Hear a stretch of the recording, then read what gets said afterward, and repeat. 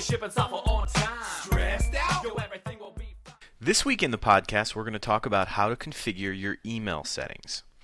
Now, to do that, you're going to go up to Tools, Manage, Email Accounts, and this is the Email Accounts window.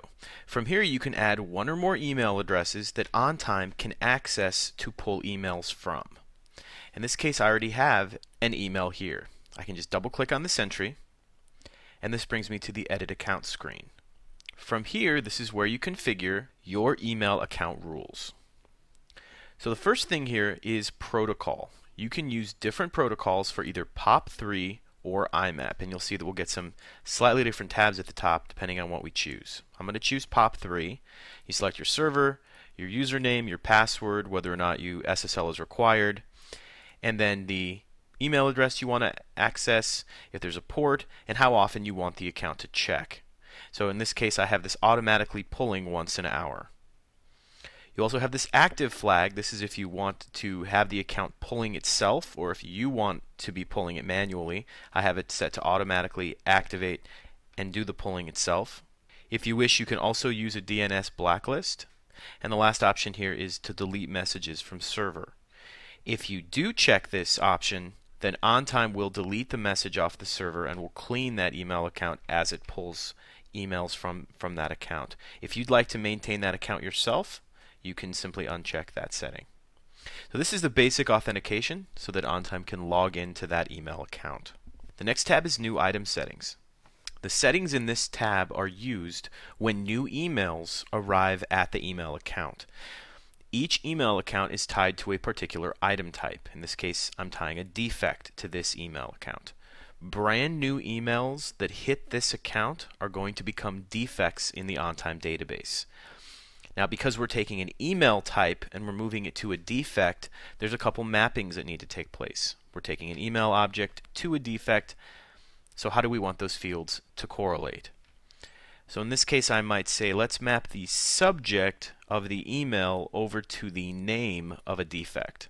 Or let's map the body of an email over to the description of the new defect.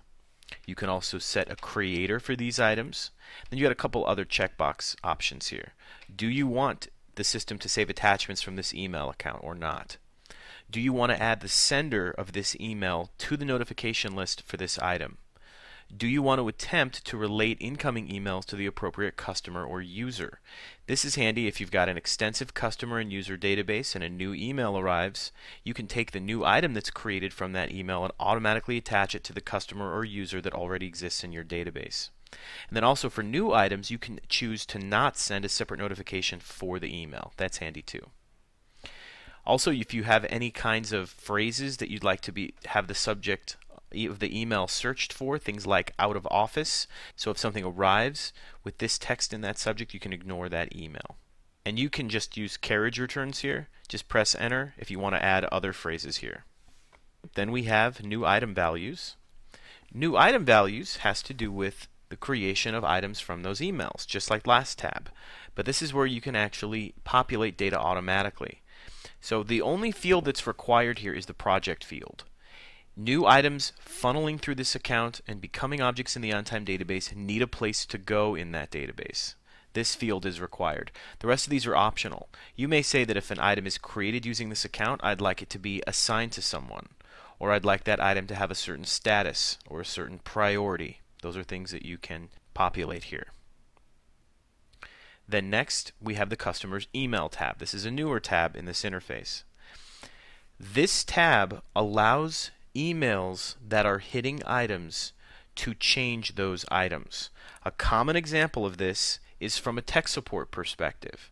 If a customer opens an incident with you and that incident is completed and you close the incident, there's probably an email thread that the customer was using to communicate with you.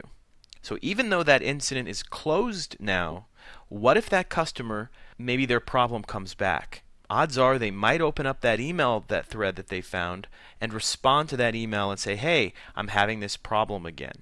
If emails do nothing, then that email will simply attach itself to the new item, but the status of the item won't be changed and that item's workflow won't be changed.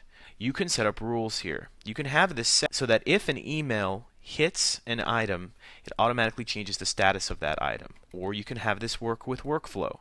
You can update an item's workflow steps. And for this, we put the manage workflow piece here, because to get this to work, you've got to both activate this on the workflow side and in each of your workflow steps. If I grab one of these workflow steps here, I'll grab the fixed step and edit the fixed step. And if I go over here to other settings, there's a section here, when a new email comes in for an existing item, place this item in this workflow step. You can do this separately for every step of your process. So in the fixed stage, I can say if a new email hits this item, go ahead and send that item back to being verified. Send this back to the beginning of the process if the item's fixed and we just got new emails about it.